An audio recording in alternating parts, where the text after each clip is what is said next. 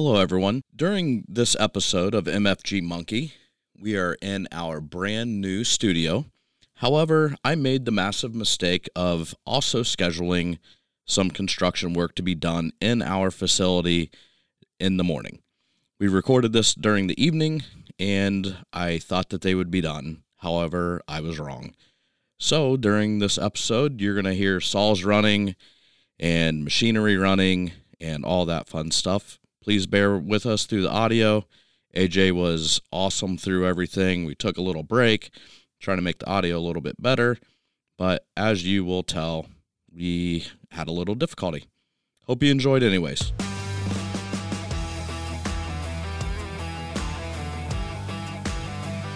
This is the MFG Monkey Podcast. We sit down with leaders and innovators in the industry to talk about manufacturing, business, and the stories behind their successes. I'm your host, Dustin McMillan, owner and founder of McMillan Co.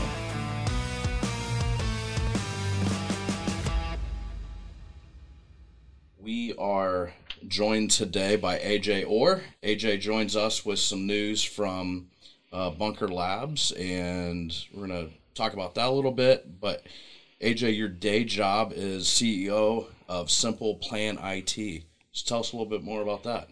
Absolutely. Dustin, I appreciate you having me on. So Simple Plan IT is a digital risk management firm. So we specialize in helping businesses protect their digital assets. So you're talking about their financials, their intellectual property, their client data, their identities, their employees' identities, all the stuff that hackers and criminals are really after. We help protect those things because people hear cybersecurity and they automatically think, oh, it's an IT function. I've got an IT guy that handles all that. Right. And the truth of the matter is that criminals aren't after your computers; they're after your digital assets. Sure. They just use computers to get to them. And so, cybersecurity, lends itself to technology. But when you look at digital risk management, it's your technology as well as your people, policies, procedures, and the culture of your business. Sure. From a security standpoint, and we help to address both of those things. Right. And just full disclosure, we're having some concrete work going on out in the shop, and for the wildest dreams, I never thought that our microphones would be able to pick it up in our new studio. But it adds to the ambiance. It is. So it is what it is. So you're going to hear a little bit of background noise, and hopefully Darren will be able to cut some of that out. But it is what it is today. Hey, it's because we're manufacturing, man. That's why it's legit. That's right. It's real stuff. Right. Well, I think what you do interests me even more, as we grow and we move more money around, we see people trying to hack us almost on a daily basis. Recently, why, right? It pisses me off. That's the only thing I do know. Manufacturing. So here's a little tidbit for all of you guys out there. The reason why manufacturing is the number 2 targeted industry is because think of all the intellectual property that you guys have in your possession. Sure. Because you're manufacturing products and creating things that go into something else. All of that intellectual property, super valuable on the dark market. Right. Well, and so that's why. And what they're getting from us it blows my mind because they will send us a copy of our purchase order, or they will send us a copy of an invoice that we've been emailed. So somehow they are getting our invoices or purchase orders, and then obviously, I think the most recent one is they sent our customers a what did they send? It was a new remit to. So they sent out a new remit to out to everyone with some bank in like Venezuela or something. Some wire transfer. Yeah. So but I was really blown away that they could actually have like physical documents from us. Well, creating and manufacturing those is super easy once you know what the format is, and so it's just a matter of somebody's email got compromised is Right. what I'm going to assume, Right. because that's the way that they were able to, one, get your client list to send them out stuff, but then two, to have an idea of what your documents look like so that they can replicate Sure. it. And that's the other aspect. When you think about manufacturing, you guys deal with large purchase orders. Right. So for them, even if you're a small manufacturer, I venture to say that writing a $50,000, $75,000 purchase order is pretty common practice. Sure. And so, that's a nice little hit, a chunk of change if I'm able to compromise and get Oh, you yeah. to wire that transfer just over to my bank without having any foresight to think about it. So. Yeah. Well, tell us how you got started in this. I mean, you didn't just wake up one day and you're like, you know what, this is pretty badass. I'm gonna do this. It's a very, or maybe you did. I wish I was that cool. I really do. I had zero intentions or desires to actually start a business. It really happened by happenstance. I tell people the entrepreneurship bug or being a business owner really fell on me. I didn't go out looking for it. I was working for an IT company back in 2012, and being a military guy and somebody that tries to carry themselves with a high level of integrity, I would come across opportunities where the solution that I represented at that point in time, it wasn't the best fit for the client. And so I would tell the client, hey, look, we could do this. It's not going to be pretty, but these guys over here, they specialize in doing what it is that you need. Go talk to so-and-so over there. He'll take good care of you and he'll get you what you need. If you want to pay me, just give me a referral, and that's all I ask for. Well, I did that, and then a couple of times people came back and said, hey, do you mind sitting in on these meetings to make sure that we're getting what we need, because we don't understand a damn thing they're saying? Right. And so I was like, yeah, sure, no problem. I sit here on these meetings, 45 minutes, maybe an hour and a half. And then one time I do this, and a gentleman by the name of John, after the meeting, he gives me an envelope. And I was like, John, you don't need to give me anything. He's like, hey, your time is worth something. Take it. Right. So he wouldn't let me leave with that. I get in the car, open it up.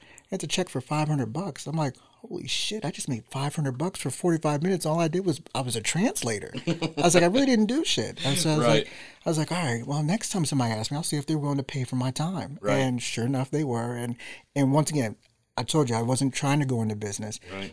When they said, sure, what's your rate? I was like, $100. Not even thinking that somebody had already given me 500. I should have started there. But you don't know what you don't know, but right. That's literally how it started. That's awesome. Was doing that and trying to fill the gap to make sure that business leaders were investing every dollar that they had wisely and weren't buying technology solutions that either A, didn't solve all their problems, or B, they were oversold on the solution and they only used 20% of actually what it can actually do. So. Sure.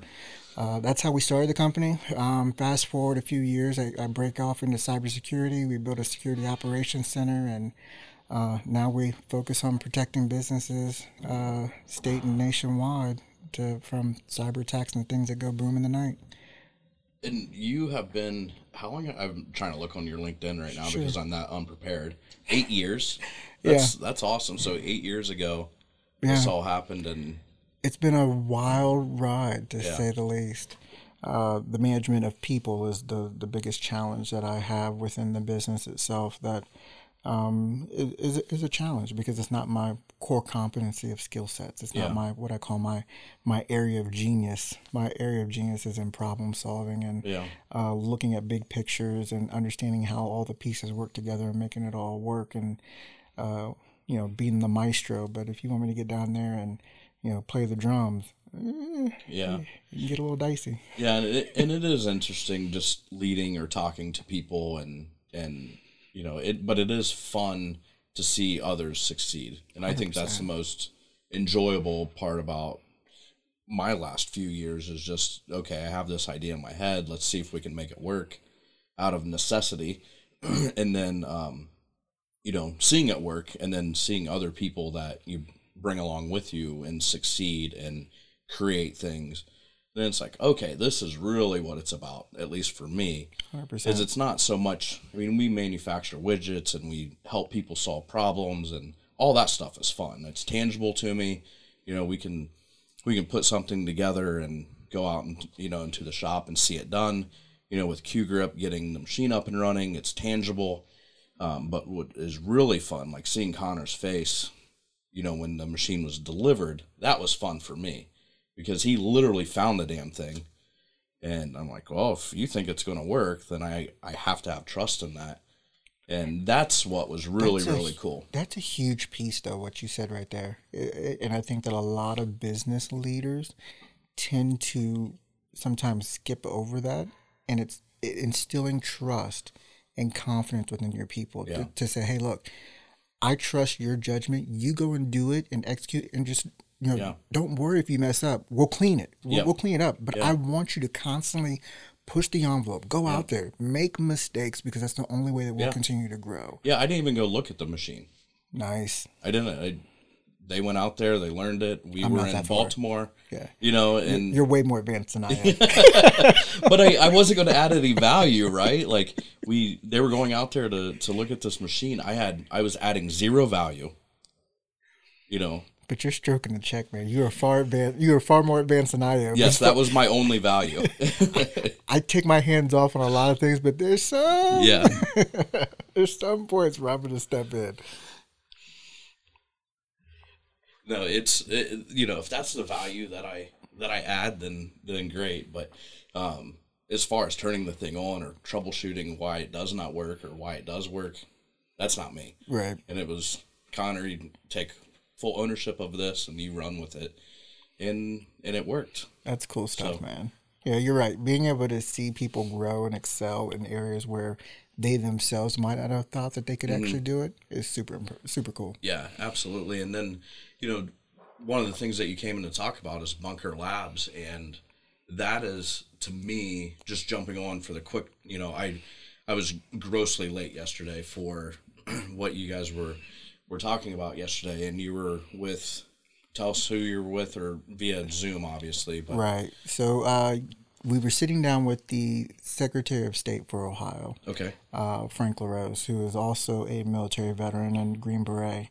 And the topic of the conversation was really around how can we help veteran business owners in the state of Ohio. Right. I believe, there's a bunch of things that I believe in, and manufacturing is one. I believe that manufacturing, the whole supply chain, is the bedrock of the country.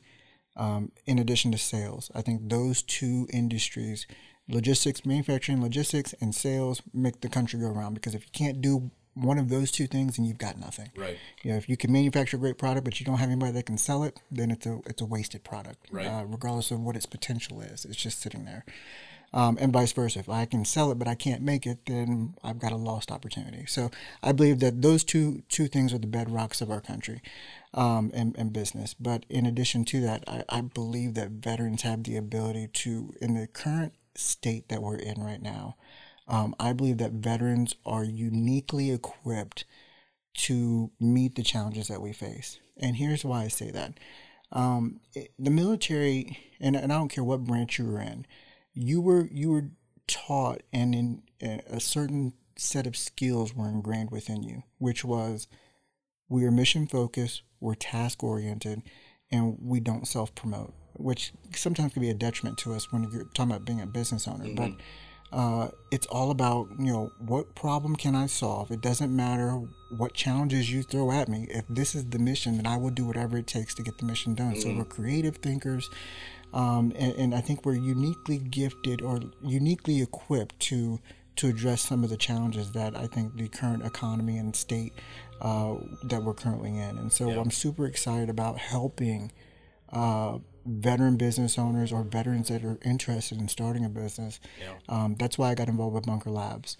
So Bunker Labs is a nonprofit, nationwide, headquartered out of Chicago, but their core mission is to take veteran and veteran spouses who want to be business owners, to take them through all the way from the very beginning of, I've got an idea. So take you from ideation to product launch, from product launch to business growth, from business growth to business scale. Right. And they've got different programs that they can plug you into. And so that was, to me, it was like the perfect marriage of two things that I'm passionate about, which is business and supporting veterans. And so it was huge for me. And so yesterday's event was kind of the bringing together in Ohio to where we can start to really build a veteran ecosystem in the state of Ohio. So is Bunker Labs obviously is not new. Correct. But it's new to Columbus, correct? No, it's not even new to Columbus. Okay.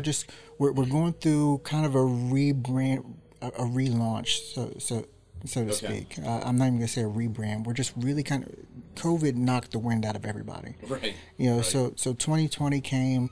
We just went under new leadership because we got a new CEO. So, we're trying to implement some changes there and the mission and everything else like that. And then boom, everything gets shut down. Right. And so it was like, okay, we're really trying to figure out where our bearings, where do we fit in? How does this all work? And I had been talking with the Secretary of State's office last year trying to get this thing put together. Wow. So what happened yesterday was probably 12 to 18 months in the making, and we actually put it together and we're able to bring it out. The state, what they're after is, Ohio has done something new, or at least new to Ohio, and I don't know if there's any other states that are doing it, but anytime that you file and register a business, now you have the option to self-identify as a veteran-owned business. Veteran-owned, minority-owned, all the other identifiers. It's optional because they can't make you tell what it is. But if you self-report and say, hey, I'm a veteran, what they want to do is be able to provide you with all of the resources that are pertinent to you being a veteran business owner. And one of them would be, hey, are you aware of these guys at Bunker Labs? Are you aware of all these other programs that are in place that help you be successful with growing and launching a business? And so we've been looking and working on that. And so that's what we're working on with the state. On my side, when it comes to Bunker Labs, my big pie in the sky ambition is I believe that we can cultivate and create a list of veteran-owned businesses. And if we put that list together, that we cover every vertical market that some business or somebody that's actually going to come across. Sure. And so if you want to support veterans, then you should be able to come to this list and say, okay, I need a plumber. Boom, I can go here, check plumbers. Wow, these are all these veteran plumbers that are in my area.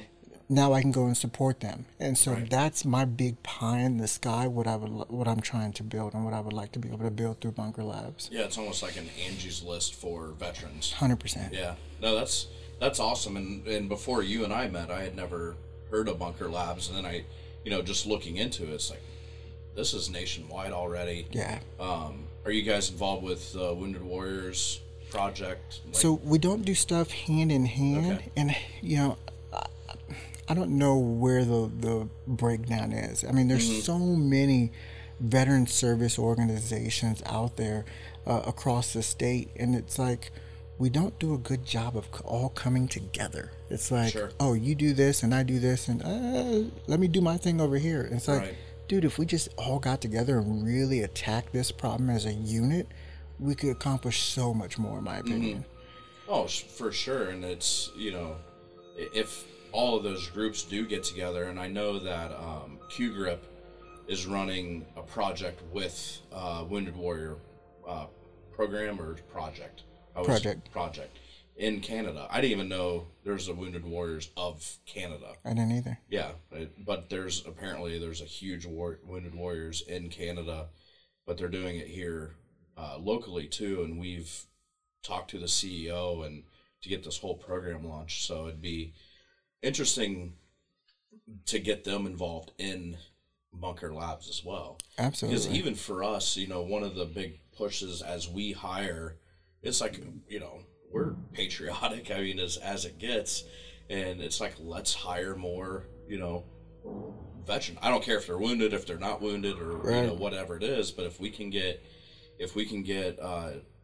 even a wounded vet in here, and we need to give them special whatever to be able to do their job, but they, if they're wheelchair driven, but they can sit there and they can do their job, then who the hell cares? Let's set it up so they're successful in doing what they're doing, and they can go along with it. I like that a lot, and it's interesting. I was having a call earlier today with a manufacturer, veteran-owned manufacturer, and what he was talking about was, his propensity and really wanting to hire veterans because of the work ethic and this, that, and the other. And, it was interesting, not to segue too much off of where you were at, but, when he and I were talking, I was asking him, like, hey, as I look at manufacturing, one of the gaps that I see in manufacturing as a whole is just technology. I see technology as a big blind spot. And so I was asking him, I was like, hey, look, I was like, here's my thesis, and I'll share it with you guys. My thesis has always been that manufacturers have a cybersecurity problem. They just don't realize it. And he was like, well, why do you say that? I was like, well, look, I was like, when you look at the whole landscape of things, I was like, there's more competition now than there ever has been before. I was like, and it's not just competition down the road or even in the neighboring state. It's nationwide and global competition. I was like, so now there's more market that or more people in the market, more competition, which means that you're all fighting for the same type of resources as far as talent pool and everything else like that to get things done. And let's face it, manufacturing isn't the sexy, appealing job that it used to be. So now you're paying more to get people in because the talent pool is shorter and there's more competition. So you're paying more, which is causing you to take a hit on your bottom line. So you're making a little bit less, your margins are a little bit thinner. And the only way that you can actually compete with that is if you introduce more technology, more robotics, automation, things of that nature. And as soon as you do that, then you have a major cybersecurity problem. So that's my 6 degrees of separation. That's how I get there. Sure. And I paint that picture. And he's like, you know what? He's like, I hear that. He's like, but one of the things that you miss in that assessment is that he's like, if I implement more technology, he's like, then I'm losing more jobs. He's like, and I want to create jobs, not take them away. I was like, you know what? I was like, that's a very interesting perspective that I hadn't thought of or hadn't really looked at because I've always questioned why aren't manufacturers implementing more technology to make them more efficient? You could do way more with the technology that we have today. And whenever I would talk to other business owners, they would say, well, there's 2 things that are holding us back from this automation and all the new technology. One, we can't afford the downtime. So to implement and put in this new line and it's really going to disrupt everything, we can't afford the downtime. And then 2, we don't have the staff on hand that has the skill set to run these new machines and these new systems. And I was like, okay. I was like, so as I look at problem solver, that's the way that I kind of look at and address things. I was like, all right, so let me go and talk to the robotics manufacturers and these automation guys and say, hey, look, you're creating these solutions to go into the manufacturer's workflow. How are you overcoming this? And at the same time, what are you doing to address security once you put these things in? Sure. And so me trying to see if I can find a way to bridge that gap. And so that's one of the processes in which, I'm currently, one of my initiatives I'm currently working in. But I was very intrigued by his response this afternoon of, I want to be a job creator, not a job destroyer. He's like, yeah, I could put those things in. He's like, it cost me $1 million to put this new piece of equipment in, and he's like, and then I could, run that with 3 people. He's like, or I could put this machine in that's, half the price, but it creates 8 jobs. And he's like, and whenever I factor out the 8 jobs and everything else like that, the ROI on it or the break-even point is, X amount of years down the road. He's like, so I would rather employ people whenever the delta on that in comparison is so far out. He's like, it makes more sense to me. I was like, I respect that. I completely respect that. And so it's very interesting, just the different dynamics. And once again, there's just so many different ways that you can skin a cat when it comes to how we get the job done. It's just a matter of what makes the most sense for you, which is ultimately fun. No, and I completely agree with that. And I think some other manufacturers are looking at it a little differently because they are having trouble in the talent pool, right? So we have a partner that we're working with right now. They just bought a new laser, they bought a new powder line, they bought tons of these new things, and he's like, I can't find people to run the things. So we need new people, younger people that understand the programming and how to get the jobs to the machine. But then he's like, we also need people that understand how to bend and weld and put PIM nuts in and all those things. So because you got to have a human eye that's going to do the quality control. Right. Yeah. You can't automate that too easily. And we are talking about, so probably one of my first podcasts, we had Matt Goosey on from MRS Machine, and he's done an amazing job in Augusta, Wisconsin. The population is very, very low, and I can never remember what it is, but they start recruiting in elementary school, just getting people interested in manufacturing. And I was talking to Bill, and Bill's back in my hometown in Piqua, Ohio, and we're in a similar place where, the city isn't doing much to generate new talent. So I was talking to Bill, and I'm like, as business owners, we're going to have to do that. And one of my best friends teaches out of JBS in Springfield and has like a manufacturing program where they teach 3D modeling, they teach programming, they teach, how to cut, how to bend, how to weld. So more of a hands-on engineering program where I think we're going to pull Eric in. We're going to sit down with, the Pickwood JBS and try and create some sort of a program with Matt Goosey's help, because he's done such a great job. But yeah, I mean, it is important to add jobs, but the technology piece is equally as important, where we're doing some jobs where it will be 100 or 200 part numbers in a package. Oh wow. Where we have 24 hours to quote it. The day of you sitting down, printing off all the drawings and plugging into a spreadsheet and going out to get a quote for material, those days are gone. They're gone. And people are not going to win business unless they can quote immediately. And there are programs out there that are cloud-based, so it adds another level of security where they are ITAR compliant and things like that. But it's getting these shops to adopt these things. And we've really, in the last probably 2 months, have just went to some of our partners and we're like, you have to adopt this. You have to. They're like, well, we don't think we need it. And I'm like, you can't return a quote in 24 to 48 hours. I don't care how many pieces it is. And if we want to win the business together, you have to do it in 24 to 48 hours. Well, that's unrealistic. I'm like, it's not unrealistic, though. It's unrealistic with the systems that you have. Exactly. Yeah. Exactly. And then to have all the security in place where we can communicate, that's the interesting part to me, is that we are adding a level of urgency to the industry where manufacturers typically have just said, hey, we have a 7-week lead time. We don't care if you need it in 3. It is what it is. And the consumer is like, took it. Okay. Yeah. Well, we're past that. Yeah. Because people are trying to figure it out.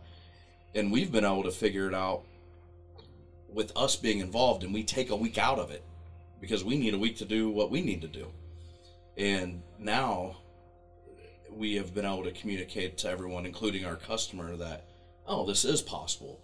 We are removing a week out of the lead time that they need, and it's not easy, but once we do this enough, the systems will be there and it will become easy. And that's the key thing. Yeah. Yeah, and it's interesting hearing you talk, because when I look in my world, the cybersecurity world, it's one of the things I tell people all the time.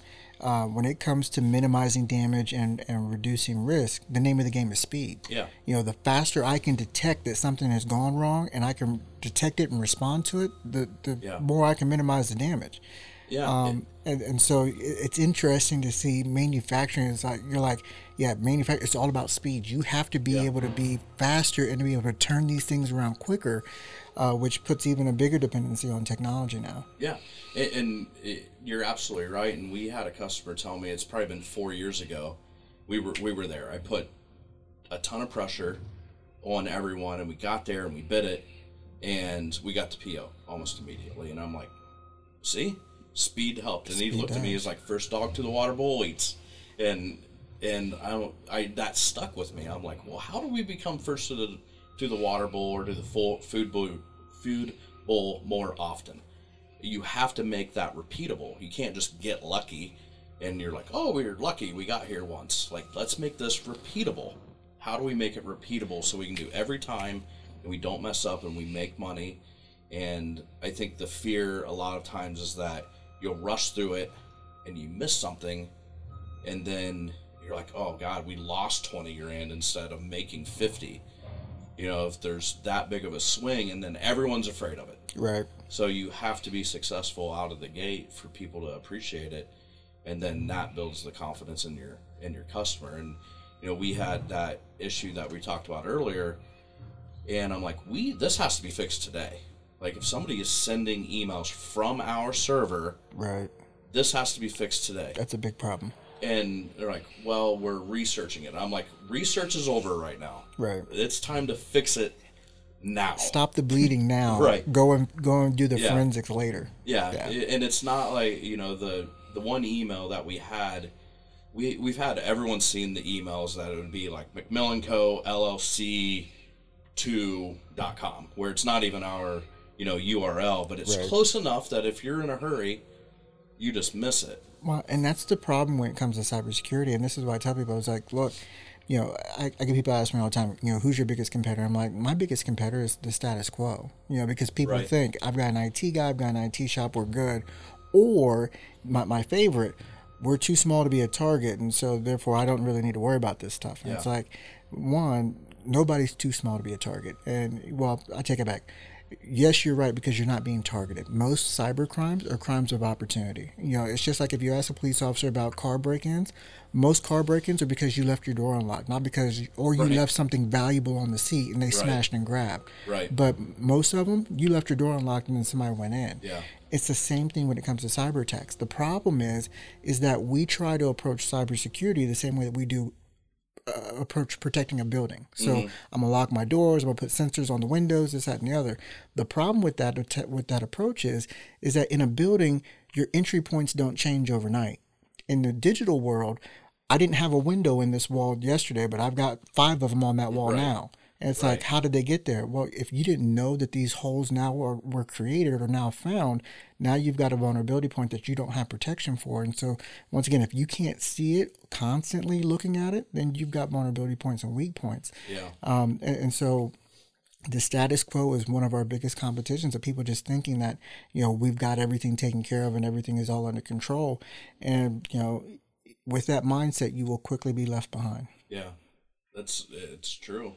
What is the most glaring thing for people to look for that they do have a problem? Password policies are a really big issue. People using weak passwords. Really? Mm-hmm. When you look at what people are doing, most businesses will have a firewall in place, which is fine. I mean, you should be doing the basics. Have a firewall, make sure you have antivirus.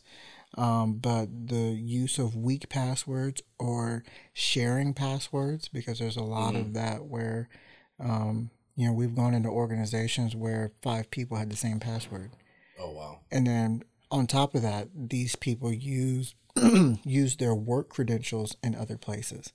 So they've used their work email and that same password, because we're creatures of habit. They use that same login and password to go and sign up for an Amazon account or something like that. And then their systems get compromised. Well, now that email and password is part of a database on the dark web, and then they, lo and behold, go and shop it, and it gets them right on in. They're like, great. I mean, that's how attacks happen. So what is your opinion of password managers? Like Google has a password manager. Mm-hmm. Are you a fan of those? Would you advise not to use those, period? I like password managers.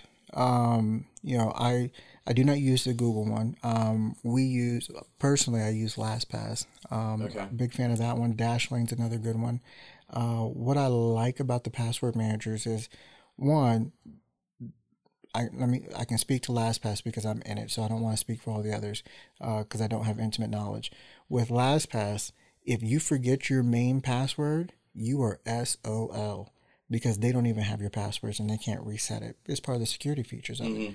And so, the system gives you the ability to create super complex passwords for all of your logins that you don't have to remember and things of that nature. So I'm a fan of especially if you're somebody like me that has, 100 different logins that you have to remember.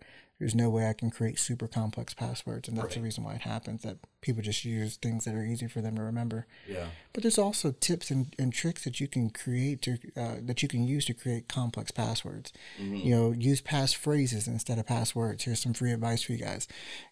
So if you've got passwords, there's 2 methods that I use, or that I teach people on. One is the seed phrase method. So you create a seed phrase like, I ride my bike to, And then after the 2, you put where you're creating the password for. So I ride my bike to Yahoo. I ride my bike to Twitter. I ride my bike to Facebook. Wherever you're creating that password for, that goes after the 2. So you've got your seed phrase and then where you're making it for. So now you've got unique passwords, easy enough for you to remember because you use the same seed phrase and it just changes for each location. The key with that one is just making sure that nobody understands or figures out what your seed phrase is because then you're screwed. Right. So that's one way that you can do it and create passwords that are easy to remember. The second is the substitution method that I use, which is you'll once again use another phrase. I like to eat chili in the winter. So it's a great long password.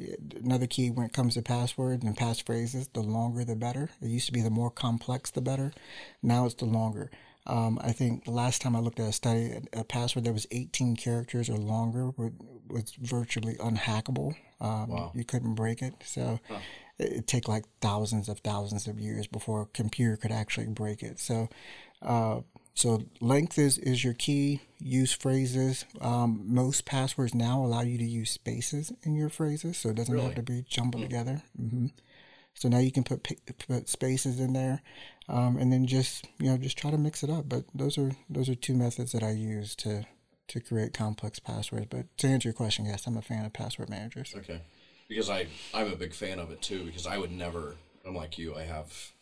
There's too many. Yeah, it's silly, and then I try to log into something on my phone without it, and I'm lost.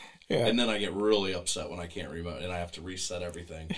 So everything is just a mess. But and that's another thing that I would say to turn on if you have the ability in any applications you're using.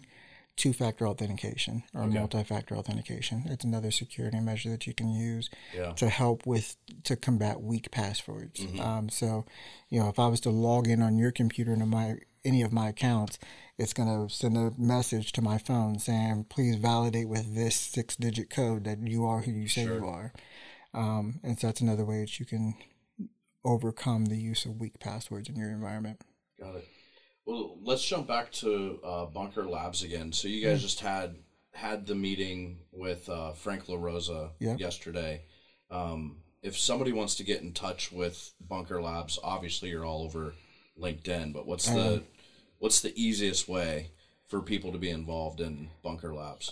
So you can go to bunkeronline.org. Okay. And just go through the website there and find some stuff. But if you're in Ohio, I would say reach out to me directly. ajay.orr@bunkerlabs.org.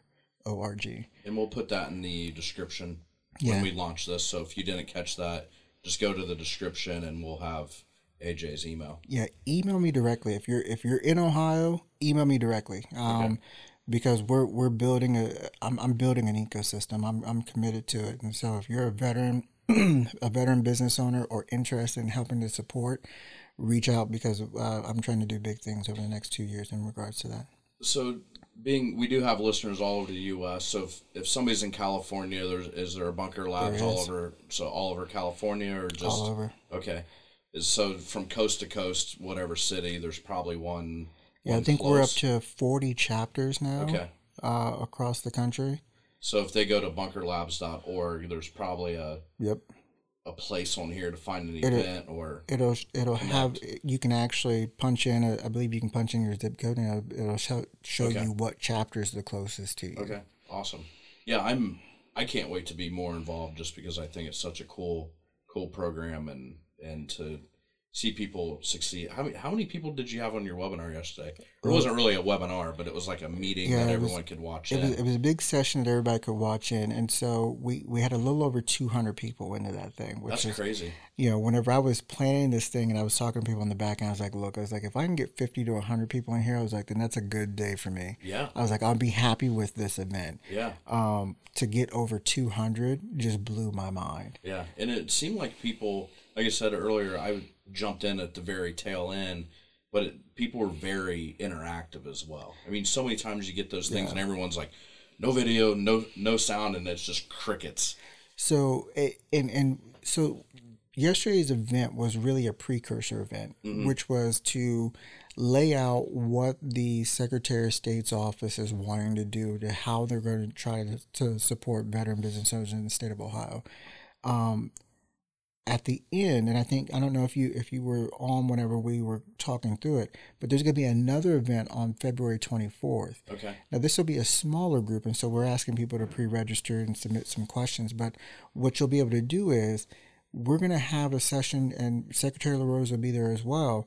But you'll be able to talk directly with him and have correspondence back and forth. And the purpose of this meeting is to give your story. You know, hey, I started my business. These are the things that I struggled with.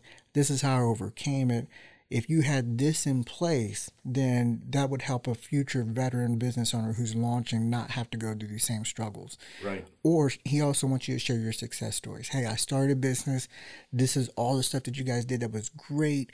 And I was able to do X, Y, Z because of all this access, whatever. He's like, he wants to hear it all so that they can put together the resources that are actually going to move the needle. Because, you know, so many times people will put together a resource program, product, or service.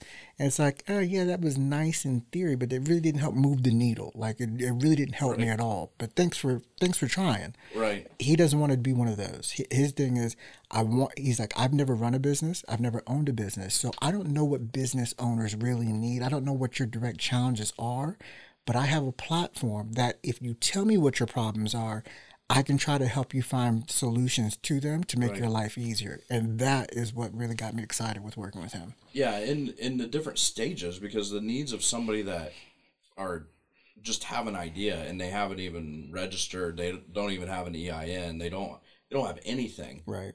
That person's needs are way different than somebody that's 3 years into it and their challenges are now probably, you know, cash flow and scalability and, you know, all these other things. That person's like, okay, how the hell do I get from, you know, just over this next hurdle? And it'll be great to just pair people up that are at that stage and need help, because there are so many good other organizations like the City of Columbus, the SBA. You know, they offer great resources, and we've reached out to them, and you know, the person that they paired us up with, they were geared towards, you know, somebody wanting to sell bologna sandwiches and how to figure out their cost for one bologna sandwich, and it's like, well, we're a little bit beyond that, like, but this is what we do need help with, and they're like, oh yeah, we don't do that. Yeah. I'm like, okay, well, is there somebody in the organization that can? Do you know another resource that I can go to? You know, just because you can't solve my problem doesn't mean the problem doesn't still exist for me. Yeah.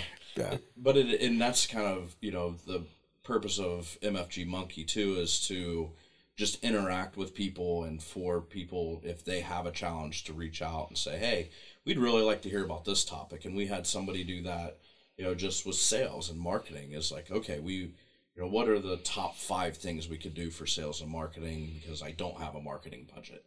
And there are those things. And, you know, that's the more people that we have listening and the more interaction that we have, I think that'll be even fun for us to be able to give back, because then we can, you know, if somebody has a specific cybersecurity question, they can reach out to you. And if it's a big enough topic, then we're like, okay, well, it's more than just an email answer. Right.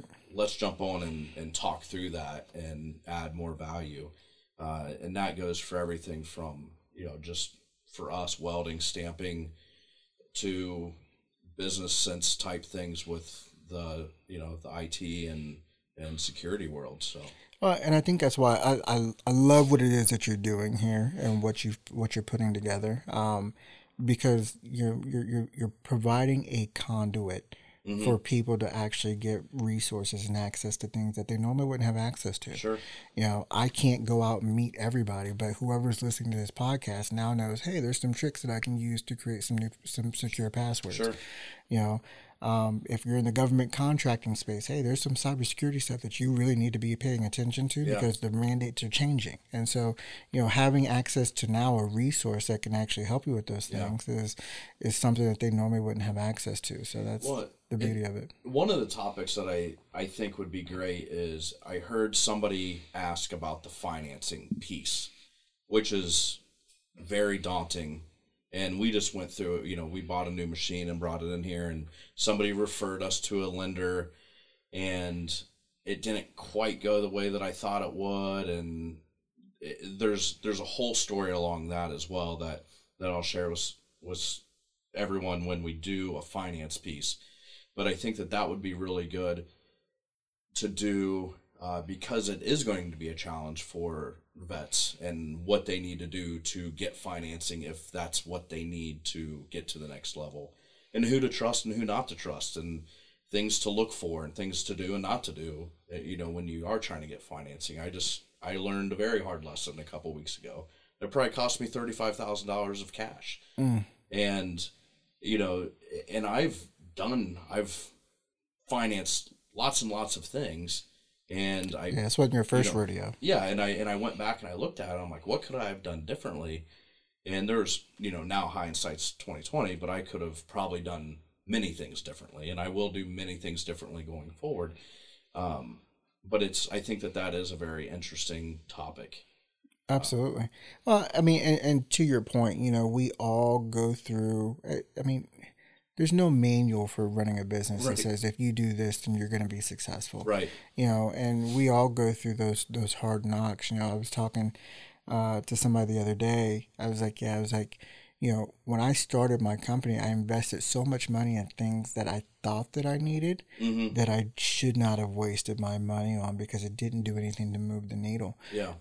You know, and one of those was, you know, not understanding how to market and position my company. You know, I went and hired a marketing firm and just said, hey, I've got a business. This is what I do. You go market it. And I paid them a boatload of money thinking, you know, they're like, we'll build a website. We're going to do this, that, and the other. Yep. And it was all cool looking stuff, but it wasn't stuff that there were no metrics on it because I couldn't track anything. It delivered a zero ROI. And I look back on it, I was like, well, no wonder it happened. I didn't know what to look for. You know, so once I started to learn a little bit more, I was like, oh, I should have asked this question because these guys clearly didn't know what they were doing, but they sounded good. And so they knew more than I knew. So I just went that direction and said, hey, you take it and run with it. I didn't have enough knowledge to be able to hold them accountable. And that was a challenge, you know, but once again, expensive lesson to learn. Yeah. But now I look at everything that way. It's like, all right, I need to know. I don't need to be super proficient at it, but I need to know enough to realize that either A, you're doing a good job, or B, you're full of shit, and I need to go in another direction. Yeah, and that's part of why I broke MFG Monkey out into its own manufacturing sister company, is because I've been down that road with so many marketing companies myself, either for myself that the money was mine, or for a company that I was in charge of the marketing aspect, where you're right. Like the marketers, there's not many marketers. If there's very, very, very few marketers out there that only concentrate on manufacturing. Right. So the manufacturers now have to teach Mr. Marketer what manufacturing is and the keywords and and the lingo, and, you know, what is a lathe? What is a CNC? What is a stamping press? And they just don't. The marketer doesn't get it. No. And as I thought about it, and, you know, a year ago we launched the podcast, and then, you know, with what we do with our repping, more and more people started saying, "Oh, well, you're doing this. Just go ahead and do our marketing too." It's like, well, it's a little more than just go ahead and do our marketing too. So that's when we thought, well, let's just break it off and, you know, tiptoe into it. But it's that exact reason is you're good at doing what you're doing, and then you entrust in a marketing firm to market you, and then you get done and you're like, well, I just spent $50,000 or whatever it was. I should have had some kind of ROI. Yeah, and you've got nothing. And you got nothing but some invoices that you're bitter about paying. Right. And you're like, okay. And then, well, and I would say the other challenge that I saw, that I experienced through that whole thing was, when I looked to replace them, to find somebody else, and this is what led me down the path of, AJ, you need to learn this stuff for yourself so that you at least know what you're looking at, because some of the numbers that people were throwing out of, hey, if you're not doing at least $25,000 a month in ad spend, then we can't work with you. I'm like, fuck, I don't have 400 grand to just sit up here and do marketing. Right. That's not an option. Right. So I'm like, well, why are they charging so much? So that's why I started going into it. But what I found was that a lot of marketers, IT is in the same boat as manufacturing. There's not a lot of marketers that really understand technology, because you have to know what you're talking about, because if you put something stupid out there, my industry will call you on it quicker than anything else. Oh, sure. So you have to make sure it's factual. You have to make sure that you know what you're talking about. But a lot of the marketing firms I came across tried to fit me in this box. Yep. It was like, hey, we're going to do this for you. Well, that's great. It might work for this industry, but are you sure that's going to work for mine? Because I don't think that my clients resonate with that. Right. And, I would say for anybody that's talking to a manufacturer or talking to a marketing company, don't be scared to push back, because if it doesn't make sense, if it doesn't feel right, there's usually a reason why it doesn't feel right to you. Follow your gut, man. Yeah. Ask the question. If nothing else, make them clarify why they're doing it and substantiate it, because, once again, another lesson learned. That's why that's how I wasted money. Well, and if the company that you're talking to gets defensive or upset because you're asking the question, you're working with the wrong That's company. a telltale sign too. And Tyler and I talk about this with even attorneys. If a group's not willing to sit down with you and spend an hour or 2 hours and go through what your needs are and create a custom package for you that works for you, or even to give you some ideas, it's probably the wrong company to work with. Or if nothing else, if they're not willing to sit down and go through it with you to make sure that you're 100% comfortable, then this probably is the wrong company for you. There's a reason for sure. So, and I'm sure it's the same thing in your world. It's there's probably so many cybersecurity companies out there that just try and force you into this package where this is it. This is what we have. Well, and oddly enough, so we're in a unique spot because all we do is cybersecurity. We are strictly a security play, and there's a reason for that. Mm-hmm. We have no intentions of growing into an IT support company, right? Because we understand that the reason why data breaches happen and they go undetected on average, the average data breach goes undetected for almost 7 months. Wow. So think about that. For 7 months, somebody has access to your systems to pull out anything that they can monetize, because there's two approaches or two objectives in every cyber attack. One, what can I monetize? So I'm going through your systems looking for anything I can take out, exfiltrate, monetize. Mm-hmm. Then two, I'm going to use your systems to launch more attacks. Bro. So I'm either gonna use your servers and store my dirty porn on there, because we've come across that where a company had a server, and on their server a criminal had compromised it, and there was child pornography on it. They had no idea it existed, but the criminal was using their server to house all of their child pornography, and then we're streaming it out through torrents and everything else like that. So once again, oh my God, I would lose my mind. Well, and it's one of those things of you just don't know what you don't know, and that's why I tell people you're not a target. You're a crime of opportunity, but don't think that you don't have anything of value. If they can't steal your identity, your financials, your intellectual property, you've got something worth protecting that they're going to try to monetize. But even let's say you don't have anything, they're going to use your systems to launch more attacks. That's crazy. And I think one of my biggest fears is just the whole holding your information ransom. Yeah. Like the whole ransomware scares the ever-living hell out of me. Yeah, because that's because it's so profitable. Cybercrime is a multi-trillion-dollar industry. In 2019, it did $1.5 trillion. $1.5 trillion in cybercrime. Wow. And that's from IP theft, that's from paying ransoms, you name it. $1.5 trillion globally is what it was. That's incredible. It just blows my mind, especially whenever, if you create the correct atmosphere and teach people how to put security over convenience first and just take an extra half a second before you click on something or do something, then we can minimize most of those, because 95% of all data breaches happen because of human error. We get into a rush, we click on this, we do something, we did something that we probably shouldn't have done, and then now we've compromised the systems, and that's what usually happens.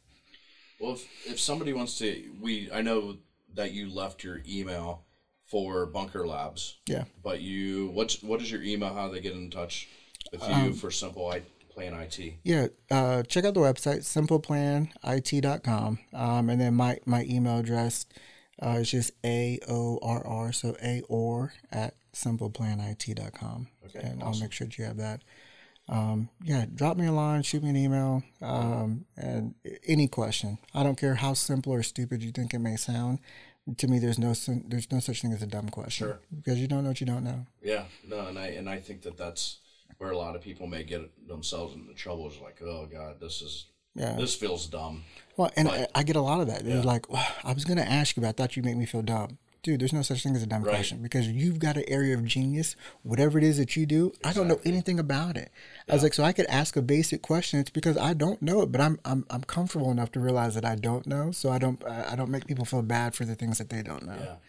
Well, thank you so much for coming on. I can't believe we've been talking for over an hour already. No, this has been fun, man. Yeah, new digs and I like a little it. bit of background noise, but I think overall the sound quality is going to be way better. All your other podcasts are going to miss the background noise. See, it's not authentic. Yeah, we'll do these after 5 p.m. now. Well, or not schedule the concrete guy on the day of a podcast. You'll have to loop in that background noise just so that people are like, oh yeah, now it's the MFG monkey. It was too quiet before. That's too pristine. It's not. These guys aren't manufacturing for real. Exactly.